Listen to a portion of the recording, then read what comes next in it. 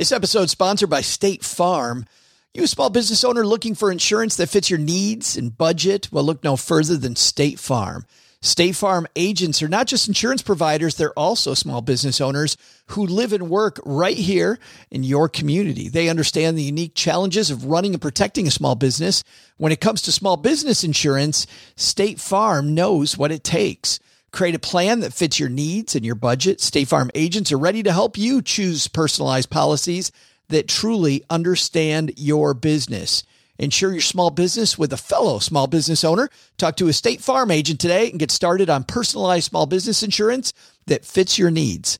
Like a good neighbor, State Farm is there. Talk to your local agent today. This podcast is sponsored by Ramp. Are you the decision maker in your company? Consider this. For the first time in decades, there's a better option for a corporate card and spend management platform. Meet Ramp, the only corporate card and spend management system designed to help you spend less money so you can make more. Most corporate credit cards offer points as incentives, but those points amount to less than their worth in real cash value. Ramp's business cards offer you cash back, real money in your pocket. Plus, you control who spends what with each vendor. And Ramp software collects and verifies receipts automatically, which means you'll stop wasteful spending and close your books in hours instead of days. Businesses that use Ramp add up to 5% to their bottom line the first year. If you're a decision maker, adding Ramp could be one of the best decisions you've ever made. And now get $250 when you join Ramp for free. Just go to ramp.com/easy. Ramp.com/easy. RAMP.com/easy. Cards issued by Sutton Bank and Celtic Bank, members FDIC. Terms and conditions apply. In a world where overspending, debt, and keeping up with the Joneses rules us all, where the voices from the merchants, restaurants, and credit companies lord over the common man. Out of the darkness, like a beacon of hope, comes a new voice. A voice that's rich and creamy, like your favorite butter, and delicious, like cheeseburger pizza on your diet cheat day. It's the Stacking Benjamin Show.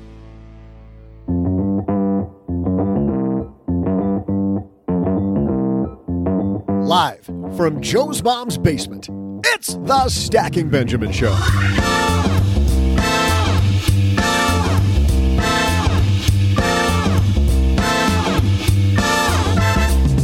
I'm Joe's mom's neighbor, Doug, and happy Monday, everybody. Today, we welcome back to the basement CBS business analyst and host of the Jill on Money radio show and podcast, Jill Schlesinger. Plus, in our headline segment, MasterCard is making changes to those free trials that always trick you into purchasing. Is it enough? We'll talk about it to the founder and CEO of Trim, Thomas Smythe. Plus, we'll throw out the Haven Lifeline, answer a letter from the mailbag, and, yeah, you guessed it, serve up a helping of delicious trivia. Now, two guys who read mutual fund prospectuses like they're best-selling novels. Seriously, guys, get a hobby. It's Joe and O-G-G-G-G.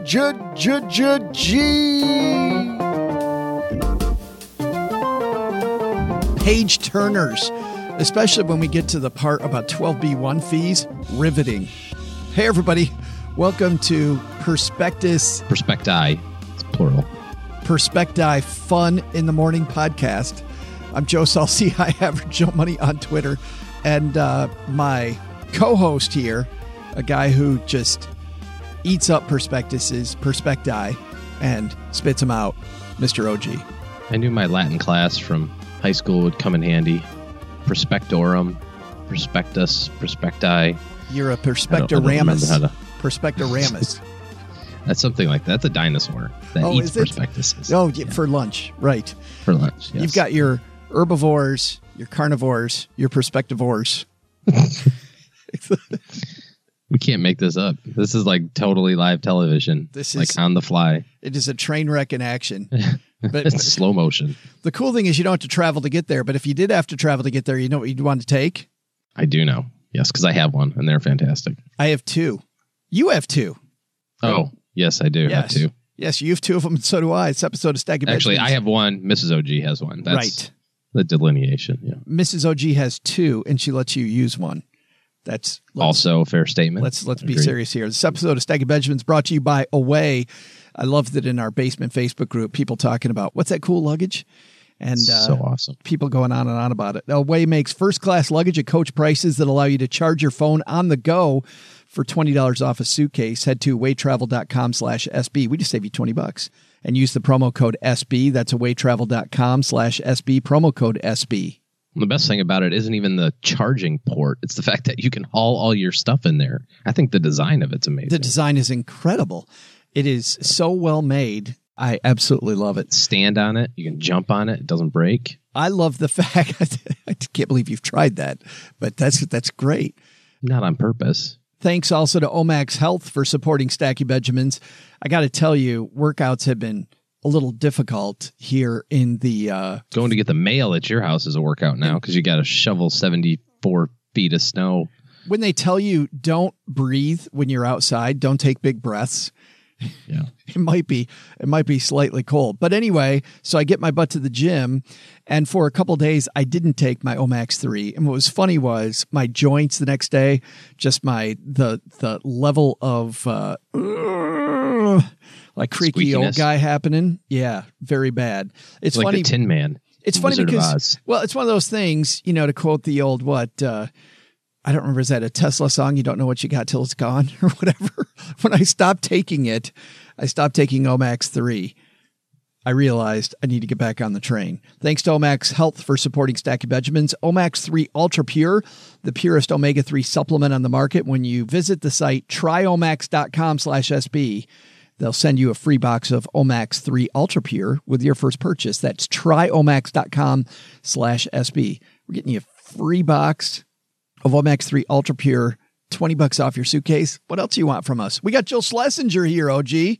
It's a gift that keeps on giving. I know. She was just here. We're so happy she's back. But first, we got some headlines, so let's move. Hello, darlings. And now, it's time for your favorite part of the show, our Stacking Benjamin's headlines. First headline comes to us from Investment News, the place where financial advisors hang out. This is written by Mark Schaff Jr., FINRA initiative cracks down on firms recommending costly 529 share classes. Regulator gives firms until April 1st to report themselves, avoid fines, restitution still required. The piece reads, FINRA launched an effort last Monday to crack down on brokerages selling educational savings accounts that are too expensive for the clients investing in them. The Financial Industry Regulatory Authority, Inc., is targeting suitability violations centered on the types of 529 plans recommended to customers, asserting brokers may be pushing high-fee share classes that don't fit their investment objectives. Under the 529 Plan Share Class Initiative, FINRA is giving firms until April 1st to review their sales of the savings vehicles and self-report infractions.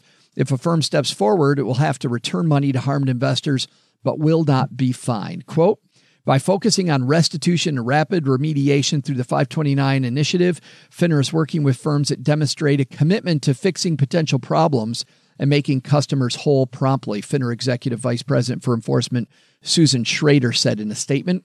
FINRA's highest priority in an enforcement action is to first seek restitution to any harmed investors. We also seek to ensure that systematic deficiencies are remediated. In this initiative, we're sharing our concerns and observations about sales of 529 plans to achieve these goals as quickly and effectively as possible. The self-reporting program, similar to one the SEC, Securities and Exchange Commission, offered last year when it came to high-fee mutual fund share classes. And then it goes into how 529 plans work. And basically, some people selling front-end load funds to kids going to school in the next couple of years. Bam. That might be a problem. Some people selling C-share classes where there's an additional fee on top of the 529 plan. The regulator implied that too often C-shares are being used and actually then said A-shares are the best way to go for an advisor to collect a commission if it's more than 7 years away, that they should be using A-shares instead are not.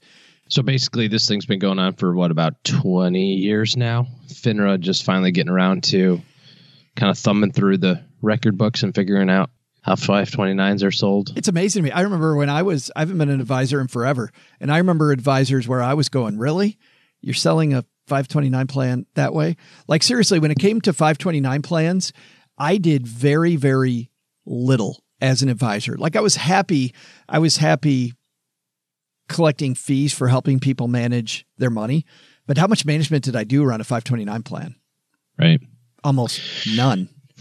Yeah, we're kind of the same way. We don't really offer 529s, partially because they're so expensive, generally speaking, inside of them. And there's obviously a lot of companies now, Vanguard in particular, and some iShares and things like that are making the products themselves a little less expensive. They're not regulated the same way because they're technically state securities. So the states have like a little finger in the pie too and stuff like that. So it's hard to go through, the website that comes in my mind is savingforcollege.com, which is, I know it's a subscription site, but I think they give away a lot of information for free also on what products are really good. But you remember early on, 529s were only for the state that you were in. So it used to be whatever your state had is what you get to offer. And then they expanded it a little bit. Brokerage companies got involved, figured out it is a great way to make a whole bunch of money. But nobody ever took it from the perspective of the consumer. And now I think 20 years into it, companies are finally figuring out, okay, we have to figure a way now to do what's right by the consumer. Also, at the same time, FINRA and the SEC are saying, wink, wink, nudge, nudge, do what's right by the consumer. There is, and it's very sloppy business right now. Absolutely. The confusing thing about a 529 plan, about a college savings plan for parents, is the whole idea of you can buy so many different ones.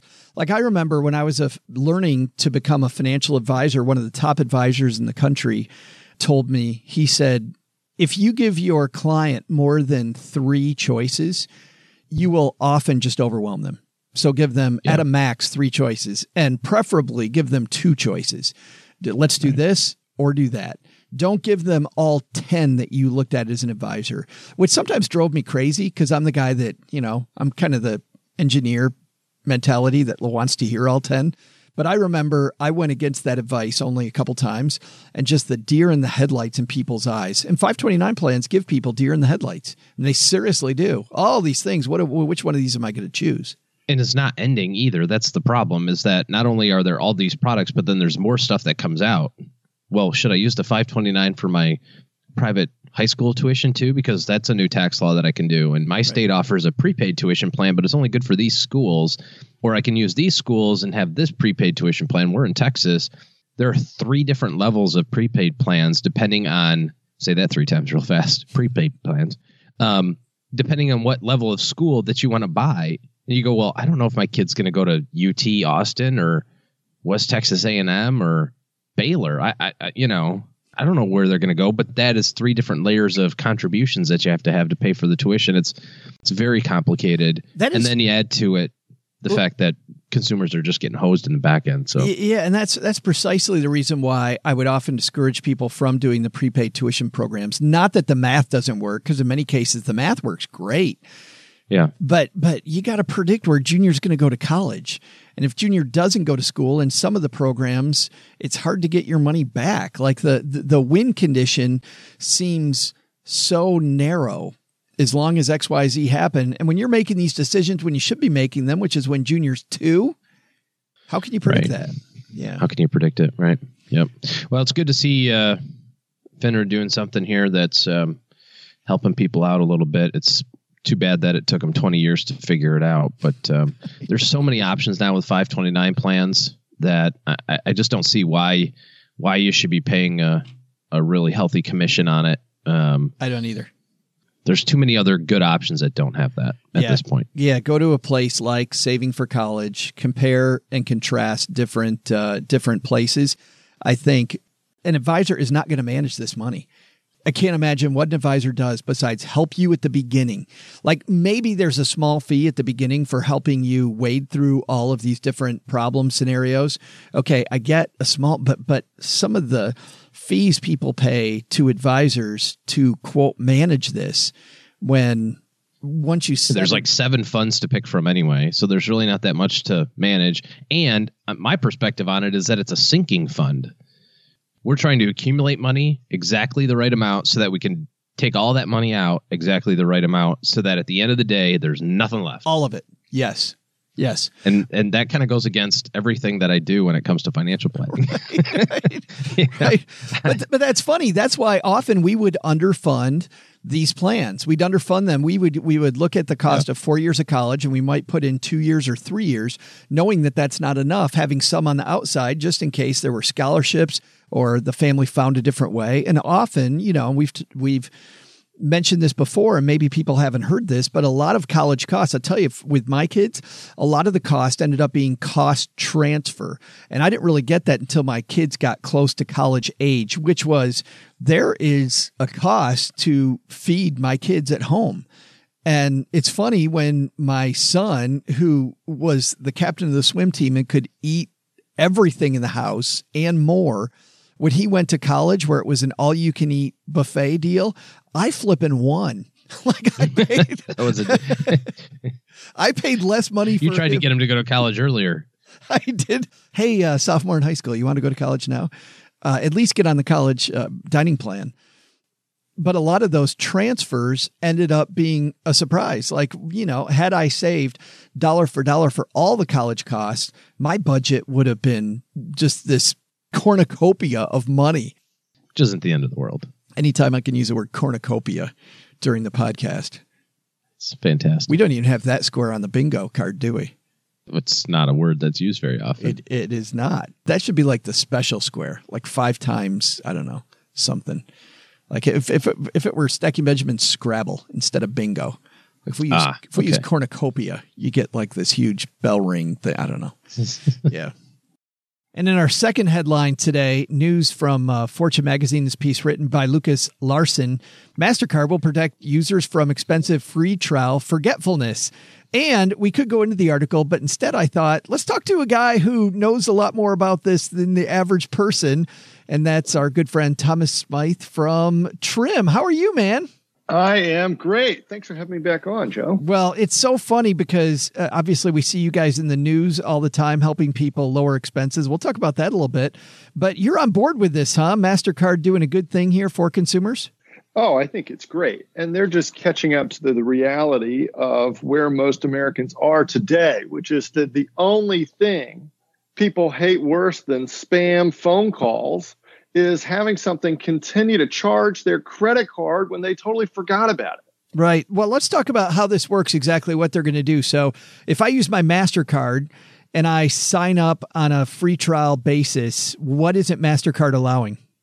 Well, it looks like from this announcement, MasterCard is going to require merchants to communicate with the customer when their card is actually going to be charged after a free trial. So let's say I go to some cool website and hear about some great service and I sign up with my credit card. MasterCard, if it's a MasterCard, is going to require that merchant to communicate with me if I'm going to get billed in a month. But Joe, I actually want to flag one thing that I think this announcement doesn't necessarily go far enough. I think MasterCard should actually be requiring merchants to get the user's permission to charge them after a free trial rather than just notifying them. So I think this is definitely a step in the right direction, but I think there's even more that MasterCard could be doing here to make sure that people are really only paying for what they want, not for what they don't want. So I get through my 2 weeks or my month or whatever it might be, and then I get another thing from MasterCard or from the merchant saying, hey, your free trial's over, click here, like opt in instead of opt out so that I then start getting charged for the service. I think that would be ideal because look, at the end of the day, how many people really read each and every email that's sent to them? Nobody these days, right? So making it really clear to folks that there's something that's going to happen. If they want the service, they should, say, hey, I actually want the service. I think that's kind of the next step, and that's what you'll see happen in the next few years. Man, I would. What's happening? Sorry, Joe. Just one additional point. Sure. I think this announcement from MasterCard is really actually following in the footsteps of a new California law that requires a similar notification procedure from the merchant. So we're seeing actually just the commercial terms of MasterCard's agreements with its own merchants catching up to and hitting parity with what's actually been passed into law in California last year. Do you expect to see more laws, or do you think that companies like MasterCard, do you think Visa will follow suit, American Express? Yeah, it's a really interesting question, Joe. I think that for an issue like this, you've got to see movement from these big corporations as well as from legislation. And you've got to see movement on both sides to really make a difference. Again, I go back to the analogy to these spam phone calls that are just eating up Americans' phone lines. And it's like the big boys, Verizon and so forth, need to do something about that, right? But it's also going to require Congress to step in and say, hey, we actually care about consumers, and this is unacceptable. I think you need to see the same sort of movement from industry and from government in order to really make a dent in this problem. Oh, those phone calls drive me crazy. Between a warranty on a car I no longer own, and do you need health insurance, and the fact that it's a different phone number every time, so I can't block them anymore. Oh my, it's crazy. It's criminal. Yeah. Oh, it absolutely should be. It wastes so much time. Like, I don't know that phone number, but they always make it a phone number. Well, everybody knows how it works. Let's talk about how a different game works, because we don't have to wait for MasterCard or the government. The reason we've had you on the show before is because Trim is a service that looks through your subscriptions, so you don't have to wait for MasterCard. Tell everybody a little bit about what you guys do. Yeah, exactly, Joe. So Trim is a service that allows you to live your financial life worry-free. Okay, so you sign up, you connect all of your accounts. Our AI, our little artificial intelligence machine, goes in and analyzes all of your spending across all of your accounts. And what we're trying to do is get a complete financial picture of what's happening in your financial life and how that could be better, how you could be financially healthier. And one of the things that we do to promote this is to identify all of your recurring payments and subscriptions. And for many people, they know about 90% of them. And then there's like one or two where they're like, golly, I did sign up for that free trial when I wanted to watch that one TV show a couple months ago, and I totally forgot about that. I was over at a friend's house the other night, and he signed up for a HBO premium, whatever, because we wanted to watch one single movie. And he was like, yeah, I'll cancel it. It's a free trial. I was like, let me follow up with you. Like, let's make sure that gets on your calendar. So going back to Trim, what we do is identify all of those recurring payments. And then where possible, we can actually allow you to cancel them with one click. And so when you click the cancel button inside of Trim, we'll submit an email to that biller on your behalf. We have this huge database of billers. And it says, hey, look, I really don't want to pay for this anymore. Can you please unsubscribe me? It is super easy, and people just go to asktrim.com, correct? Exactly. ASKTRIM.com. It is so easy. Thomas, thanks for explaining this stuff to us, and great talking to you again, man. Great to hear from you, and excited to get into the new year. Big thanks to Thomas. I agree. Credit card companies stepping up and saying, you know what? I think it helps them too. It's great advertising for these credit card companies to say, hey, we'll make sure if you want to try this thing out that you don't end up buying something that you could care less about.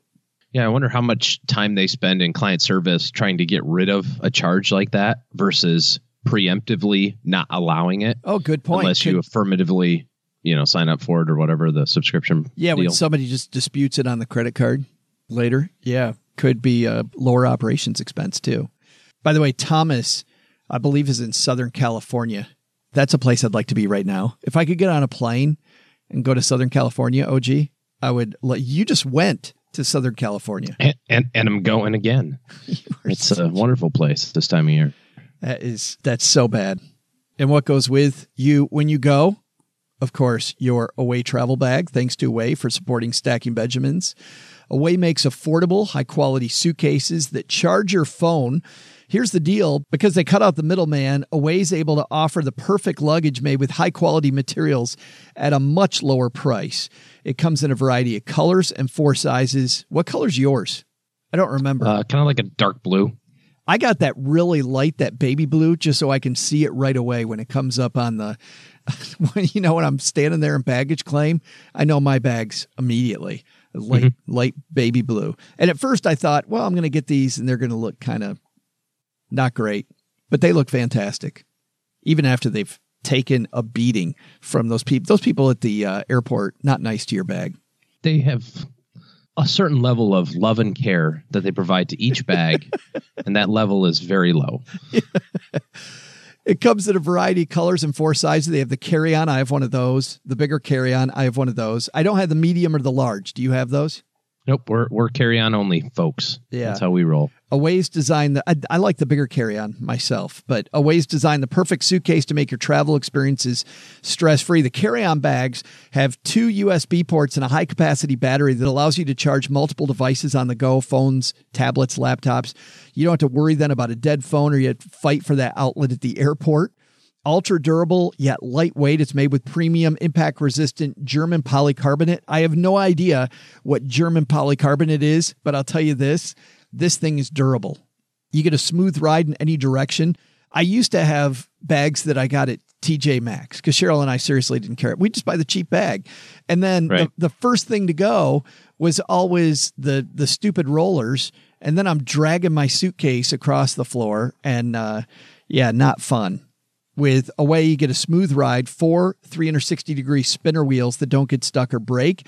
It's theft-proof, TSA-approved combination lock built in to keep your belongings safe. It's pretty amazing. And you know what? You don't have to take my word for it, OG's word for it, or people in the basement that love its word for it. You get 100 days as a trial period. If at any point you decide it's not for you, you get to return it for a full refund, no questions asked. Here's a special offer just for our Stacking Benjamins family. For $20 off a suitcase, head to awaytravel.com/SB and use promo code SB at checkout. Plus, get free shipping anywhere in the lower 48 states. That's awaytravel.com/SB, promo code SB. I think our takeaway number 1 is watch out for those trial offers that you sign up for with your credit card. I still wouldn't rely on MasterCard to take care of your business, right? You sign up for that trial offer, you should sign up and then circle the date 2 weeks later, a month later, whatever the date is you're going to get charged. And 2 days before that, get rid of the thing. And then our second takeaway is that 529 plan that you're paying a lot of money to your advisor to, quote, manage, might not be a lot of management that needs to be done in that arena.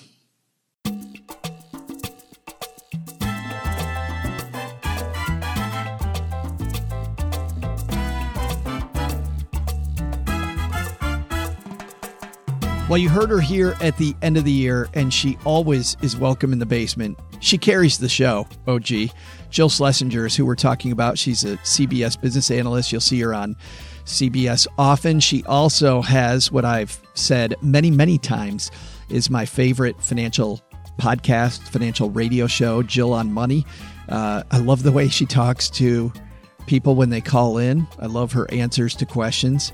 And slightly snarky, as you know. Is snarky the right term?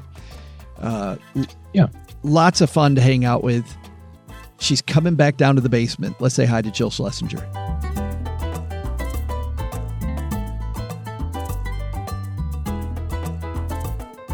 And coming back for a return trip to the basement. So glad we have her. Jill Schlesinger's here. How are you? I am so great, and I feel very honored since when did we speak about the end of the year? We were doing year end? 3 weeks ago. So this is unbelievable. I want to come on every 3 weeks. You should come on you would save the show. We need somebody. Stop it. Both of our listeners, Jill, love you. So it's fantastic. You're very self-effacing, and I appreciate that. But thank you for having me back. Congratulations on the new book, though. It's always got to be fun to see your name in print again and again and again. Yeah, I mean, this was a work of many, many years. I am not one of these people who pumps out books. I have great admiration for those who do. I found the process agonizing and exhausting. And really, I wanted to make sure that what I wrote was something that's different than what's out there. And I think that just the general sense that I have had, both as a former trader, a money manager, a certified financial planner, and now working at CBS News and hearing from lots of people and hosting a podcast and a radio show, made me realize that we are all really dumb. And I don't know if you allow swearing down in the basement, but I like to refer to this as that we all have those moments that we just say, oh my God, what did I just do? You know, it's always fun to beep it out. I mean, that's the fun part. We do swear, and then we beep it out just because it's funnier that way. So that was good. That was a classic moment. Good. But we do. And like you say in the book, and I'm so happy that you write similarly to the way that you talk, you tell great stories and it's funny, but it also is very enlightening. Like, people are smart, but we do dumb things with our money.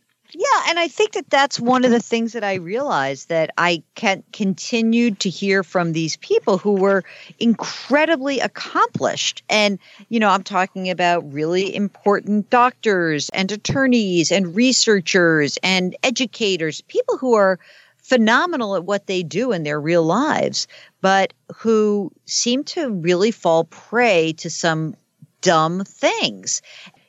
It's one thing for somebody to throw their hands up in the air and say like, oh, I don't know what I'm doing, and so I'm just going to have someone else do it. What I'm worried about is people who really believe that they're smarter than everyone else and still fall prey to this and do so over and over again. I actually thought that this was not going to be a book worth writing after the financial crisis, because I thought that most people would wake up and figure out the mistakes they'd made and also realize I don't know as much as I thought I knew. But now it's 10 years later, and guess what?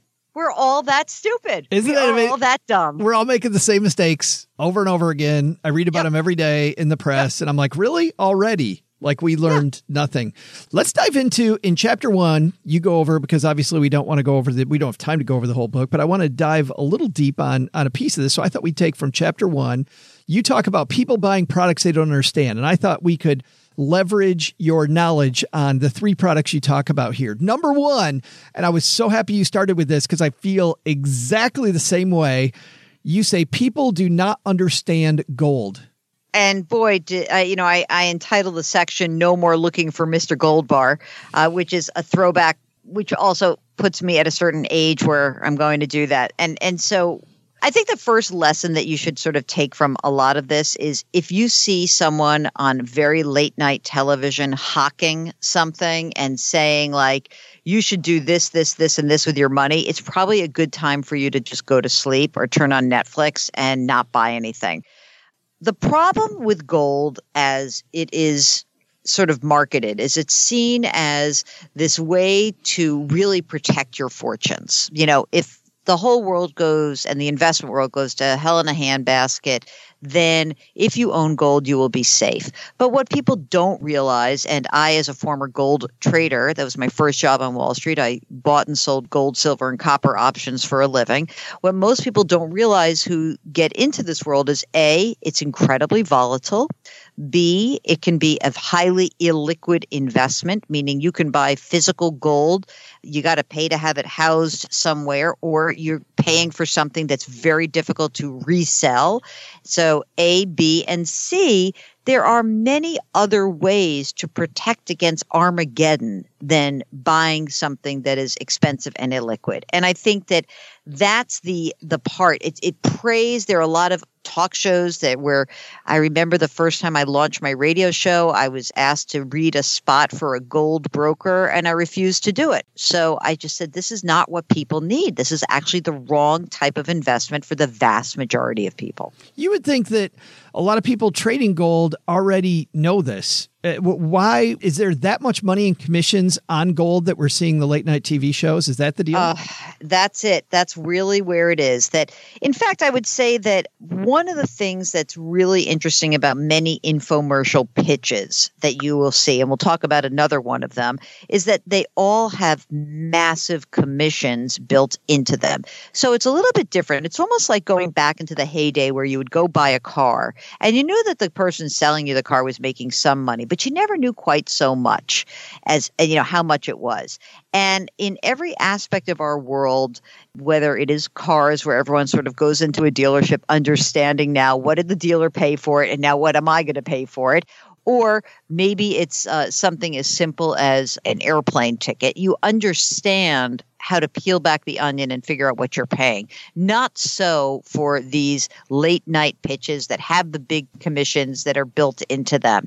And I mean, look, if you want to buy gold, there are some ways to buy gold. I'm still suspect that you need to buy anything at all. But if you really say, I need gold as an investment, you don't need to buy physical gold. You can buy a gold mining stock. You could buy a gold exchange traded fund or a gold index fund. You could do those things. But even that, I'm sort of soured on over the past 35 years because there are many other ways to protect yourself if there were to be Armageddon. And I want to say Armageddon for a second because I do tell the story of my step-grandmother who escaped the Nazis in Hungary by her mother putting a bunch of gold in her hand, and she traipsed across Europe, got to London and then Australia eventually, and the gold saved her life. So it pains me to say that, yes, gold was very important in 1938 in Hungary as the Nazis were marching in. It's less so this day and age. People characterize gold as being, safe. Back when I was a financial planner, I had people that would tell me that, I want to invest in gold because it's safe. And yet I remember a great column that Walter Updegrave wrote talking about how gold is 8 times more volatile than the stock market. Like, if you don't like the stock market roller coaster, you're going to hate the gold roller coaster. Yeah, absolutely. A great point. And the volatility of any commodity is so much greater than the stock market volatility. So I know there are people who will say to me, I just can't take the market anymore. I'm going to sell everything and I'm going to buy a single piece of real estate, or I'm going to buy a bunch of gold bars. And you know what?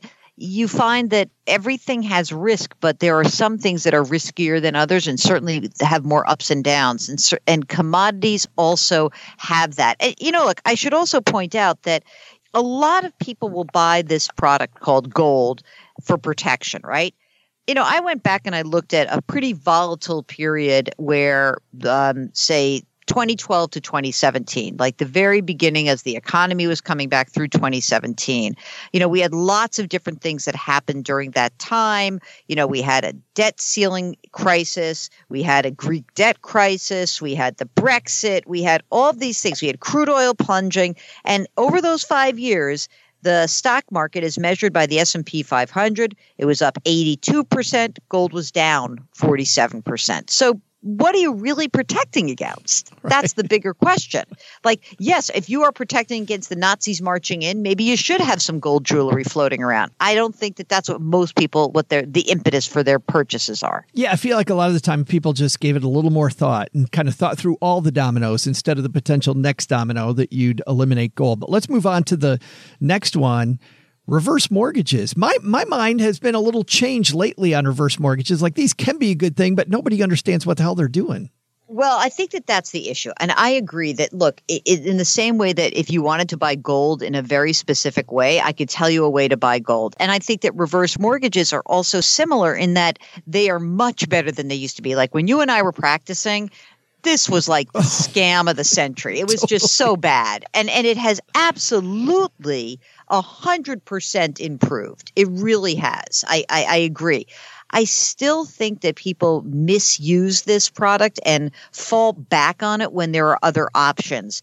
And I spoke to a woman who is a reverse mortgage expert who essentially was able to explain to me some of the problems, which is there's still a lot of misinformation out there that even though these are backed by HUD, there's not a lot of people giving you very good, sound advice about a reverse mortgage. So it is true. I agree with you. Reverse mortgages can be really helpful. I just don't think you should do it alone. I think you should be working with a financial advisor who's a fiduciary, who's putting your needs first, who's saying, you know what? Today is the day I'm going to tell you this is when it works. And that's my biggest sort of issue with the reverse mortgage market right now, that there's not enough of the, hey, go get someone to help you with this because it is thorny. These are so obscure that a lot of people listening don't even know how they work. Can you explain briefly how a reverse mortgage works? It's so hard to do without getting in the weeds. All right, I'm going to try to do this. So you know how a regular mortgage works is I buy a house, I borrow money, and I use borrowed money to buy the house.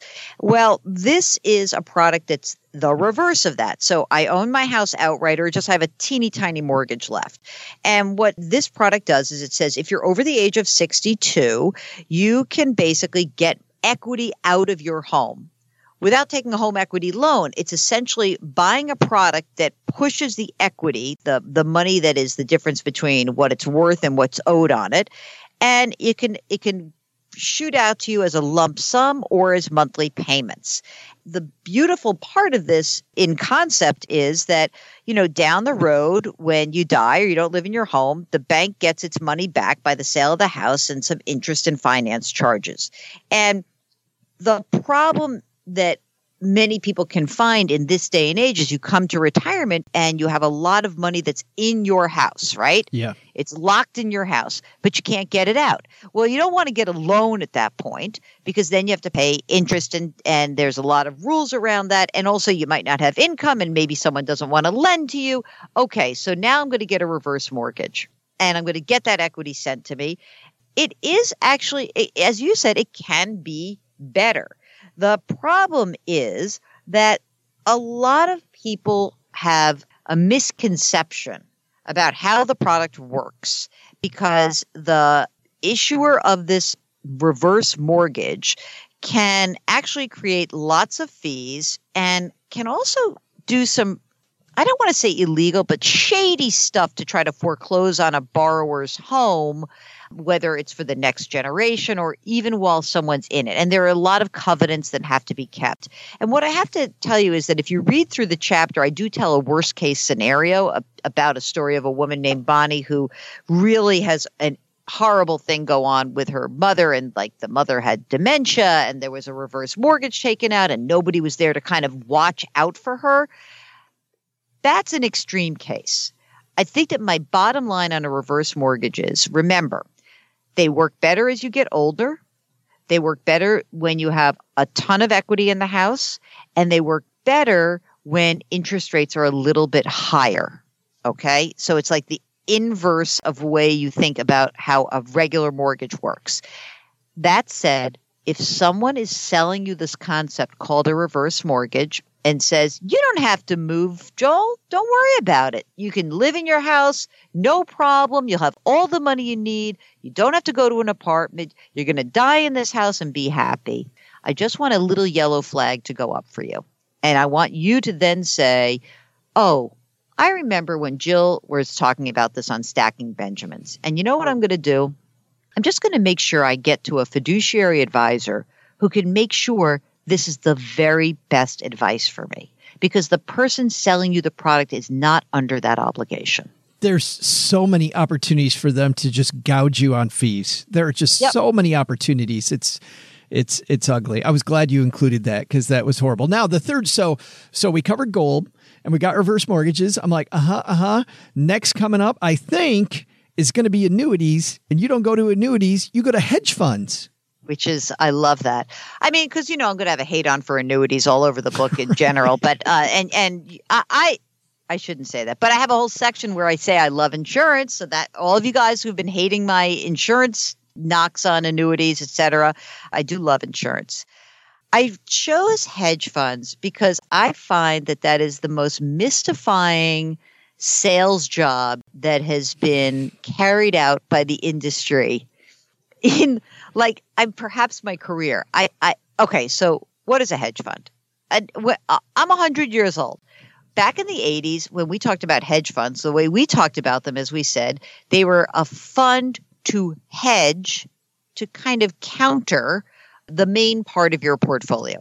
So a hedge fund could say, maybe I have a whole bunch of money in the stock market and I want to create a bunch of investments that would balance that stock market investment if the market were to go down. So you hedge your risk. Okay. Anyone who's a gambler, not that you have gamblers listening, you can see this at when you play craps all the time, you can hedge your bets with offsetting bets that eat into your profit on the upside, but limit your damage on the downside. Okay. So what does a hedge fund become? It's not a hedge fund. It's a pool of money where some hotshot, quote unquote, manager is going out and trying to find the best stuff to beat the market. And the dirty little secret about hedge funds is that they cost a ton of money. You may have heard of something called 2 and 20. It is 2% of an annual fee ongoing every single year plus 20% of the upside.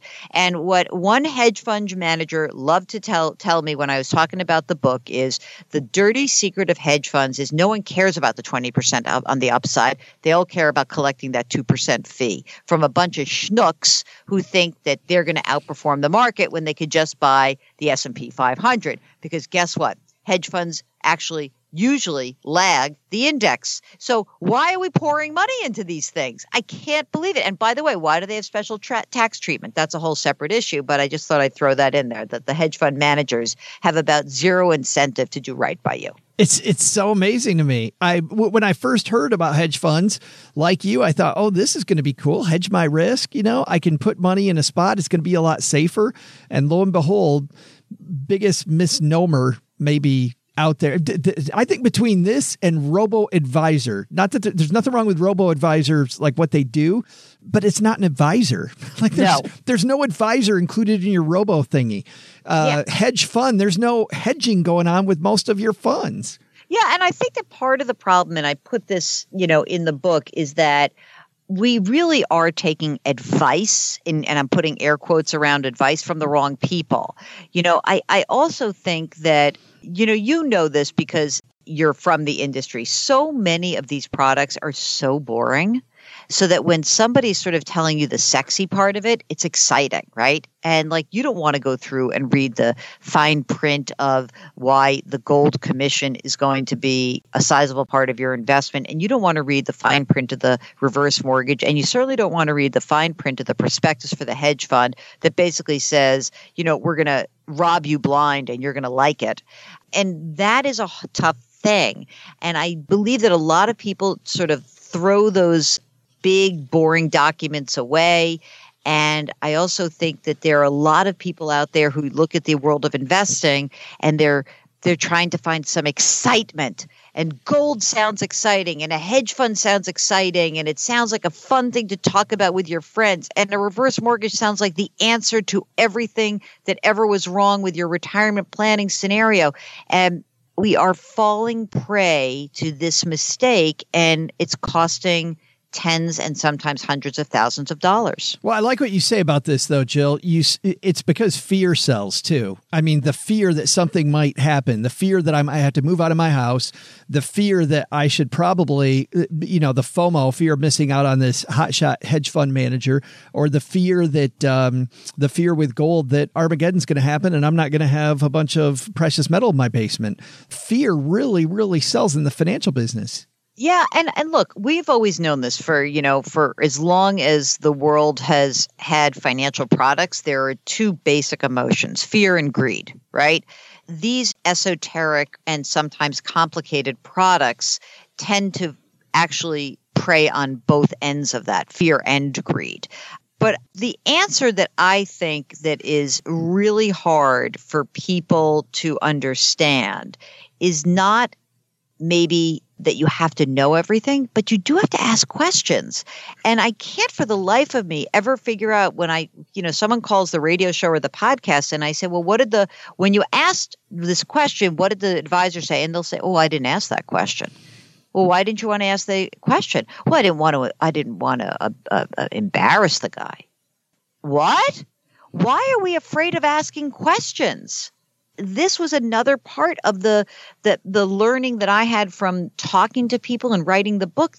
There is a certain amount of it feels like discourteous. In the same way, maybe we never used to question doctors, and now I'm very comfortable saying, so why do I need that test? Why is that? I think to some degree we don't want to be confrontational also, and we don't want to look stupid.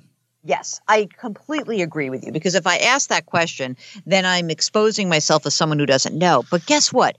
Guys, you're not supposed to know. Right. How are you supposed to know about commissions built into gold products? How are you supposed to know that reverse mortgages can be very dangerous if your heirs are not included in the thinking around this? How are you supposed to know that a hedge fund is not as much worried about making money for you as they are to just collect a fee that is essentially twice as much as you'd pay for an actively managed fund, which is that in and of itself too much to pay anyway instead of an index fund? I know how you're supposed to know.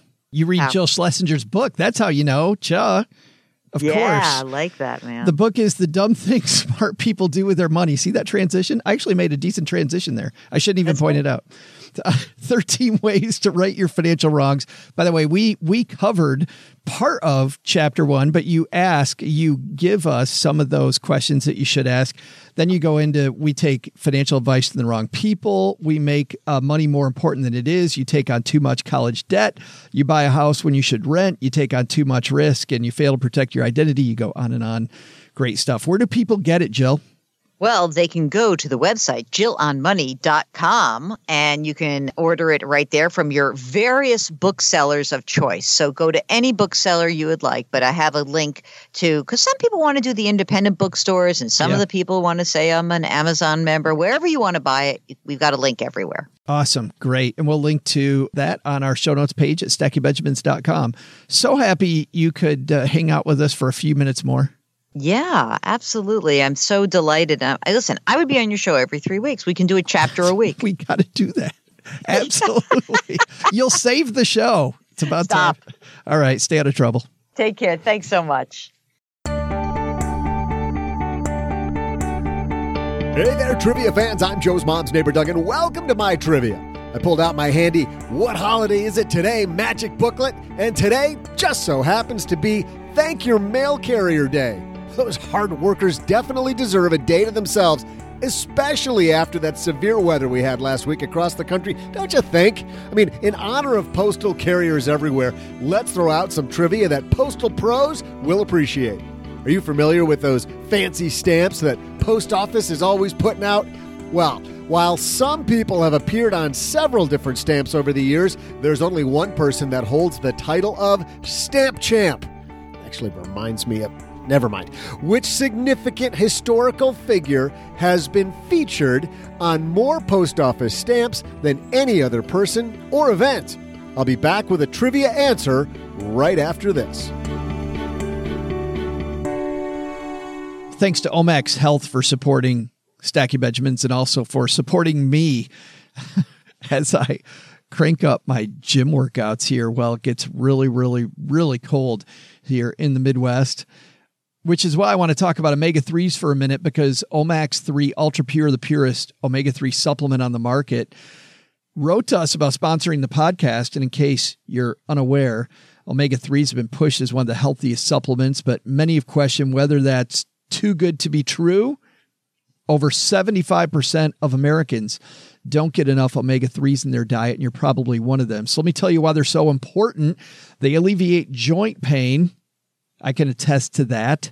Inflammation and muscle soreness, and makes you feel your best, especially post-workout.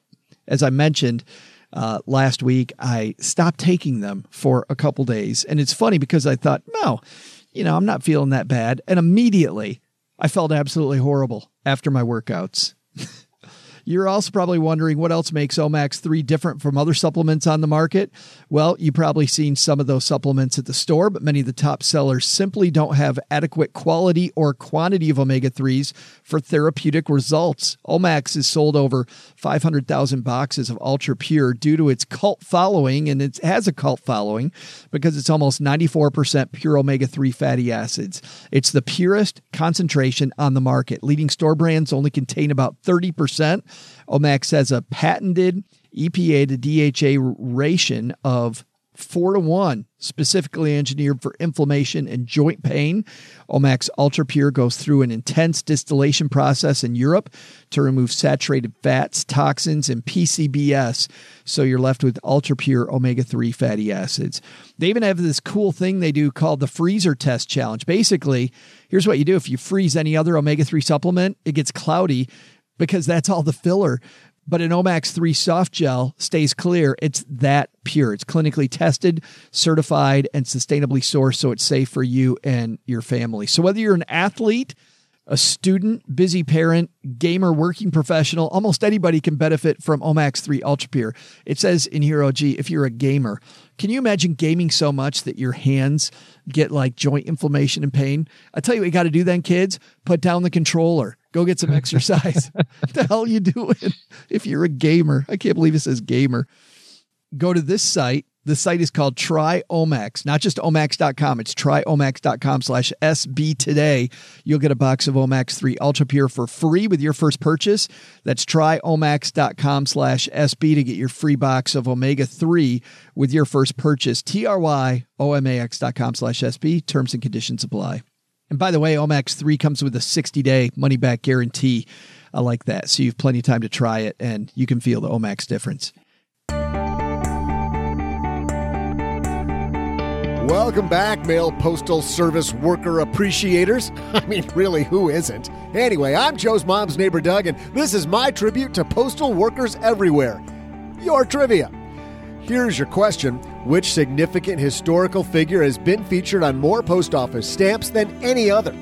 With over 50 stamps to his name, George Washington is heads and shoulders above the crowd, with Abraham Lincoln sitting in second place with 23 stamps. You know, before I researched that, I would have bet you 3 Sizzler coupons that it was that new up-and-coming artist, Ariana Grande. But she's probably third, I guess. That's what I'm guessing. No matter. Looks like this trivia is sealed, stamped, and delivered. Sealed. Hey, OG, let's throw out the Haven Lifeline and tackle some of life's most important questions. Our friends at Haven Life Insurance Agency put what you value first. And you know what we did? We actually went to the Basement Facebook group. If you want to join us over there, stackybenjamins.com/basement. And we asked them, I'm tired of asking you, OG, what your 2 things are. You're done. Fired. You fired. So we asked people in the basement what their 2 things are that they value most. And our good friend, Aaron, who we've known for quite a long time, Aaron says board games and dog beds, where the dogs settle so we can play board games. Those are 2 things that she likes. Okay. Which is just like your family and your time, isn't it? Which is what it says here in my script. If I can play board games, have the dog sit next to the table, fantastic. And that's why they've made buying quality term life insurance actually simple. Head to stackybenjamins.com/Haven Life now, and you'll get a free quote there. Their application's simple and online. You get an instant coverage decision. Prices are affordable. Policies issued by their parent company, Mass Mutual, which is more than a 160-year-old insurer. It's cool when you can work with an innovative company and still get insurance from a company that's been around. You're not buying it from Larry, who's decided to go into the life insurance business. Might not be good. Today, we're going to throw out the lifeline to our new friend, Xandra. Say hi, Xandra. Hey, Joe and OG. My name is Xandra. I've been listening to you guys for about a year now, but I guess that's not quite long enough to learn anything. In a recent podcast, you guys were discussing all stock portfolios. I have a brokerage account fully invested in a total stock market index fund, VTSAX. I max a Roth IRA, HSA, and a 401k through work, and I have my emergency fund and no debt.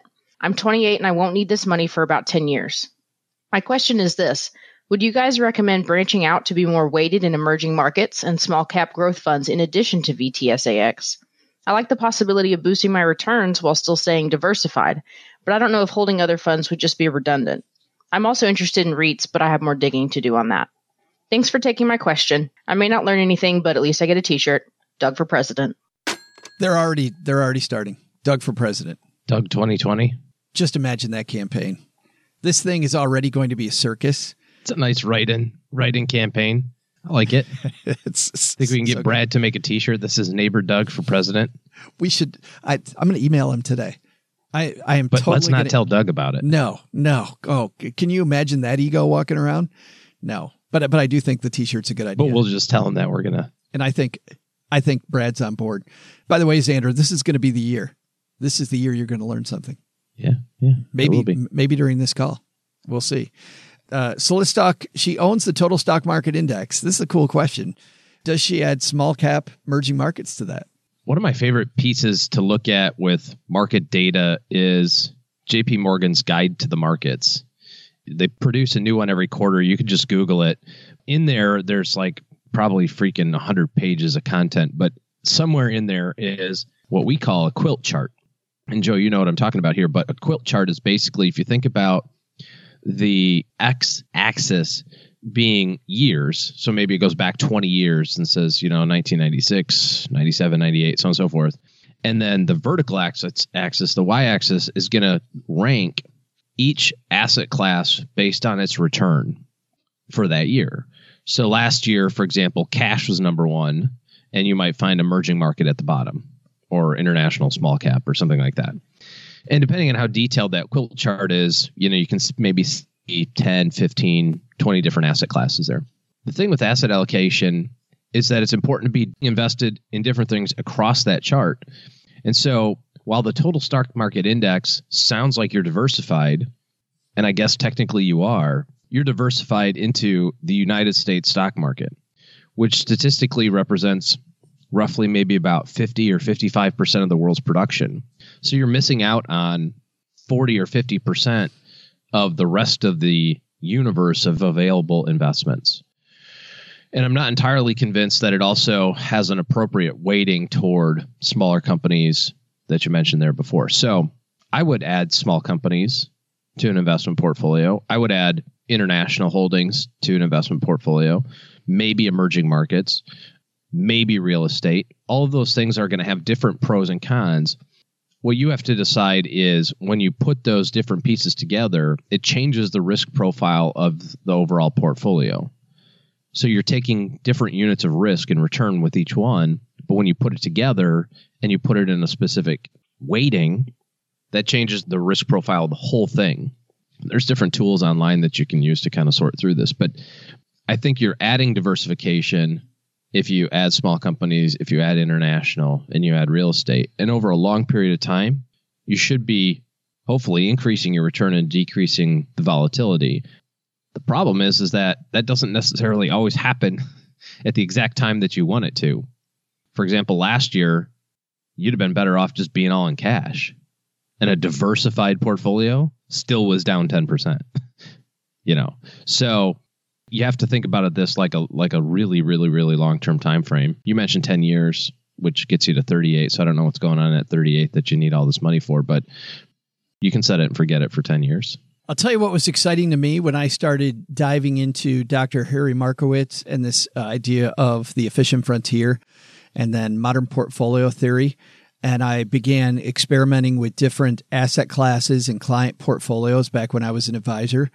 You could add these asset classes that are more volatile than U.S. large cap stocks, and it will make the portfolio less volatile because of the fact that, to OG's point, bam, these different asset classes perform differently in different economic conditions.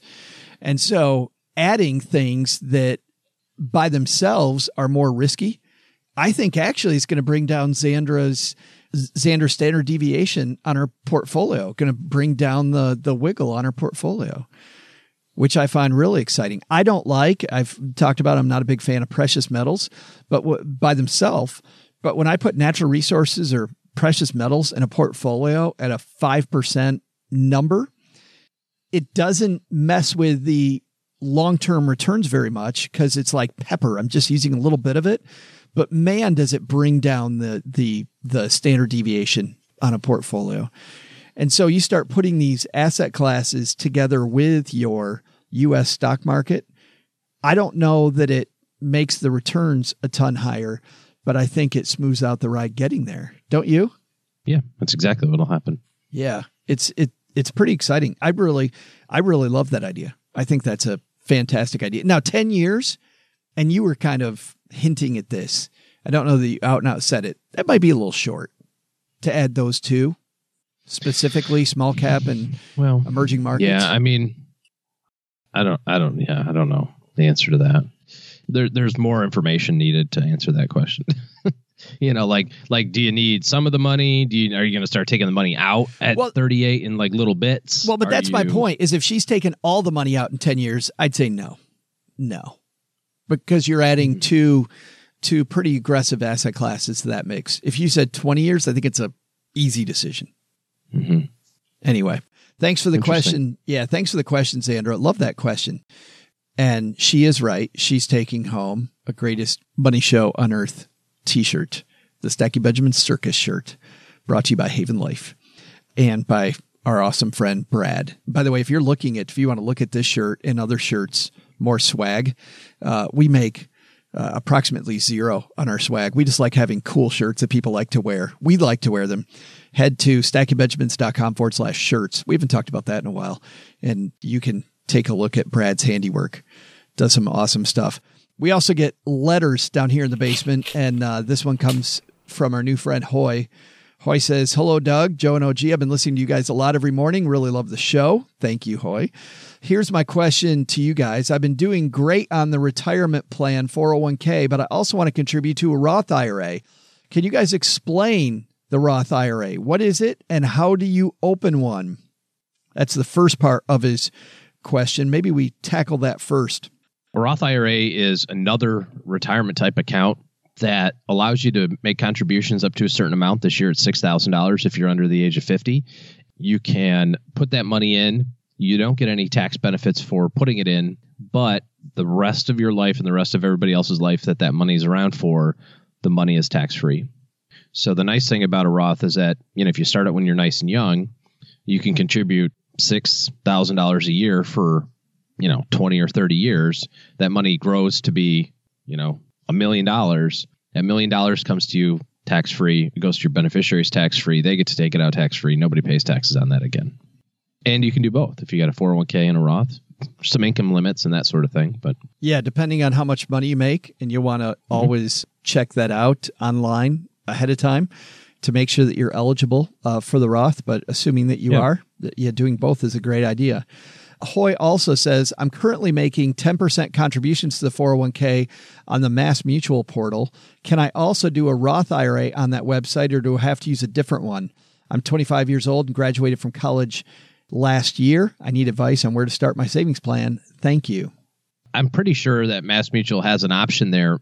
I have no idea what their technology looks like and whether or not you can, quote, open it on the same portal. But I don't know that I would use Mass Mutual anyway. They're more of an insurance company. Obviously, you've got them for your 401k, but that's something that you have very little control over. That's decision-making well above your pay grade, probably. But there's a lot of places you can open a Roth at. You can do both, like I mentioned. Probably the most popular are places like Vanguard, Fidelity, Schwab, TD Ameritrade, if you want to kind of self-direct it. Schwab has a little bit of a kind of let us help you invest it platform. I'm not sure Fidelity has anything like that. I don't think they do. Fidelity's got their transaction-free funds, but no kind of automated program like Schwab does. And then there's countless other ones too. Wealthfront, M1 Finance, Emperor. I mean, the list goes on and on and on. So I would stick to one of the big custodian companies that you might recognize: Fidelity, Schwab, TD, Vanguard. And then you're going to direct them to open the account. You'll give them some personal information, and then you also have to tell them how to invest it. So you have to look through their list of investment choices and tell them how you want to invest it. You can set it up so that you can invest it every single month. Like right now, you get a paycheck every other Friday, maybe, and a little bit goes into your 401k based on your paycheck. You can do the exact same thing with your Roth. You can say every Friday I want $250 to go into my Roth IRA. Boom, done. And then you never have to think about it again. Yeah, you want to remember that the Roth IRA is just the packaging. Like it's a present that has those very specific rules that we talked about, Hoy. That's just the packaging. What the present is on the inside, the actual investment, is a totally different decision. And you can put almost any investment you want in there. Now, you should probably stick with a mutual fund or an exchange traded fund. That'll give you diversification, put you in a lot of different stocks instead of just one. If you buy an individual stock, you're going to take a lot more risk. If you go through a bank as an example, you'll end up with something like a CD or maybe a savings account inside of that, unless they send you across the aisle to the commission-based advisor at the bank. And I would shy away from that as well. So I hope that helped. I remember being 25 and wondering all these questions, like just a myriad of questions. A great place to start if you like to read. Rick Edelman's The Truth About Money, I think, is a great book to also pick up if you want more in the weeds discussions on this. Very funny book, but also very thorough and doesn't have an axe to grind. A lot of financial books I find have an axe to grind when it comes to the basic. Of course, Jill, who's just on with her new book, if you want to avoid dumb things with your money, read Jill's book about all the dumb things people do with their money. And you can also avoid. And don't do those. Yeah, don't do those, right? Thanks for the question. If you've got one, head to stackingbenjamins.com/voicemail. And you know what? That will get you directly to the Haven Lifeline. And you too can get the greatest money show on earth shirt designed by our good friend, Brad Lark. That's going to do it for today. Thanks to everybody who's left a review of this here show. Mom just put this one on the refrigerator. This is from L. Zoomback. Great show, 5 stars. I was looking for a podcast on personal finance that wasn't going to put me to sleep. Overall, great balance to the show. Joe and OG complement each other so well. And you can't forget about Doug's trivia. Always a pleasure listening to these guys. A++. 2019 will eventually learn something. Man, I hope so. This is the year, guys. This is the one. Might be. And lastly, if you're someone who has learned that you need professional advice in your corner, OG and his firm are taking clients. Head to stackingbenjamins.com/OG, just the letters OG. And that will lead you to his calendar where you can talk about what it would take to put his team to work for you. All right, that's going to do it for today. Doug, you got it from here, man. What should we have learned today? So what did we learn today? First, take some advice from Jill Schlesinger. Thinking about adding a complex product to your portfolio, if you don't understand the fees and risks fully, that's a big warning bell. And if someone's really pushing hard for you to invest without understanding it fully, well, that's another big warning bell. Time to run. Second, today, Thomas Smythe taught us that there might be more than a couple subscriptions in your budget that you aren't aware of. Either look through your bank statements online or use a service like Trim to help you get rid of unwanted subscriptions. But the big lesson? Don't take some of Mom's special brownies out to the postal carrier. When you tell them you've got special brownies, they start talking about Doritos and Taco Bell. And what is that all about? Why do they always do that? Special thanks to Jill Schlesinger for coming by the basement. You can find more from Jill at jillonmoney.com or through our show notes page at stackingbenjamins.com. Another special thanks to Thomas Smythe. You can find the latest from Trim at asktrim.com or, through our show notes page. This show was created by Joe Salsihai, produced by Richie Rutter-Reese, and engineered by the amazing Steve Stewart. Online, visit us on Twitter at SBenjaminsCast or on our Facebook page. I'm Joe's mom's neighbor, Doug, and I'm a lot deeper than you realize. In fact, sometimes I just stand in front of my mirror and reflect. SB Podcasts may receive payment on the show from sponsors and guests in the form of books, giveaway items, discounts, or other remuneration. There's no way you would take advice from these dorks, but like Joe's mom always says, don't take advice from people you don't know. This show is for entertainment purposes only, and before making any financial moves, consult with a real financial advisor.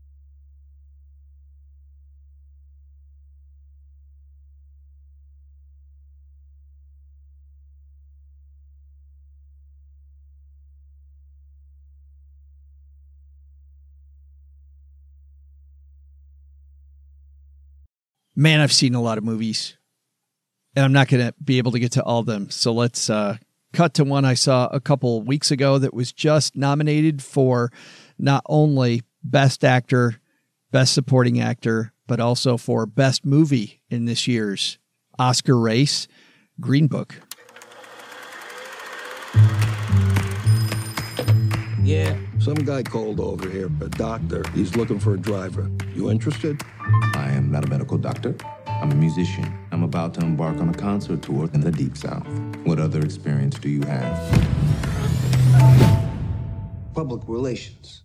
Do you foresee any issues in working for a black man? You in the Deep South, there's gonna be problems. Promise me you're gonna write me a letter. No problems. Tell me that don't smell good. I've never had fried chicken in my life. You people love the fried chicken. You have a very narrow assessment of me, Tony. Yeah, right? I'm good. Who will be interacting with some of the wealthiest people in the country? It is my feeling that your diction could use some finessing. But why you break my balls? Because you can do better, Mr. Balalonga. Dear Dolores. I saw Dr. Shirley play the piano. He's like a genius, I think. Come on, take it easy. I prefer not to get grease on my blanket. Ooh, I'm gonna get grease on my blanket. This gentleman says that I'm not permitted to dine here. I'm afraid not. How does he smile and shake their hands like that? Because it takes courage to change people's hearts. Well, you heard a couple voices there. Mahershala Ali plays Dr. Don Shirley, who decides that he's going to take his artistic talent. He's a phenomenal pianist, and take the Don Shirley trio around the Deep South. Viggo Mortensen plays Tony Lip, a gentleman who, as he said, OG, is in public relations, meaning that he's been a bouncer at some of the biggest clubs in and around New York, and he's a little bit tied in with the mafia. He's one of the strong-arm guys that Dr. Shirley thinks that he may need as a driver and somebody to help him, as in, I believe the year's 1961, as he's headed around the South. And Green Book, this isn't a spoiler, Green Book refers to a book that I first heard about listening to 99% Invisible, one of my favorite podcasts. It was a book that people of color would use as they went around the South to make sure that they didn't inadvertently end up in a place where there might be trouble. It was a best-selling guide that people would use to identify places where they'd be welcome. And so when Tony Lip is handed this Green Book and is told he needs to protect Dr. Shirley as they go around the South, obviously that sets the stage for what you can only imagine would happen in those circumstances. You know, when I first saw the previews for this, I thought, well, this is just another version of Driving Miss Daisy. And on a very, very light level, you could say, yeah, it is. But the relationship between these two actors, and the reason why Mahershala Ali is up for Best Supporting Actor, Viggo Mortensen is up for Best Actor, is because the relationship between these two guys, and they're so well played, and the script is so well done, and the story is just so riveting that this was easily, maybe not easily, I really like Black Klansman too, but this was my favorite movie of the year. This was my number one movie. I don't know who wouldn't like this movie. I think you could safely show anybody this movie and they would absolutely love it. I've read some different reviews on the movie. I'm not going to get into some of the negative reviews, which I think are a little misguided, the few negative reviews that I've seen, but I will say you can find them out there. I think I'll leave it at that. But I think that the movie's fantastic. I think it has not just a great message, because as you know, I'm not really into a message hit me over the head.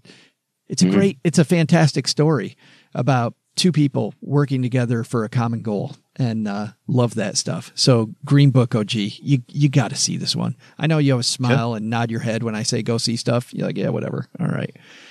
But you like Black Klansman. Well, you know, my question is, how many explosions are there? I don't know about explosions, but there are some pretty nasty fights in the movie. I gotcha. Okay. Well, as soon as American puts it on their in-flight entertainment, because you're on a plane half your life, I will be happy to, because that's when I can catch up with all my movies. There is no way this movie won't be on that. You and I. I'm surprised it hasn't. I was actually looking for it when I flew back from California last week, and it wasn't on there. I just saw it in the theater, so yeah, I think it's still making the theater rounds, but in the next few weeks, it's got to be. Okay. Well, Stackers, the show might be over, but the celebrations are just beginning, because it is Military Appreciation Month, and I want to celebrate people like my brother-in-law, Eric, who is such a giving person. Eric will do just anything for you. And as a Marine, you can see that his time in the military taught him to be a guy who gives to his community, gives to his family, and is always there when you need them. This Military Appreciation Month, Navy Federal Credit Union wants to celebrate members like Eric who go above and beyond. Navy Federal offers member-only exclusive rates, discounts, and tools to empower their members and help them reach their goals. Navy Federal's employees are part of the community they serve. Many of them are military family members, reservists, or veterans, and all branches of the military, veterans, DOD employees, and their families are eligible for Navy Federal membership. In fact, there are so many resources on the Navy Federal website, resources like Best Cities After Service to help veterans transition to civilian life, and Best Careers for Military Spouses to support military families. Visit NavyFederal.org/celebrate, and you'll see all of their Military Appreciation Month offers and other Navy Federal offers. Navy Federal is insured by NCUA, Equal Housing Lender.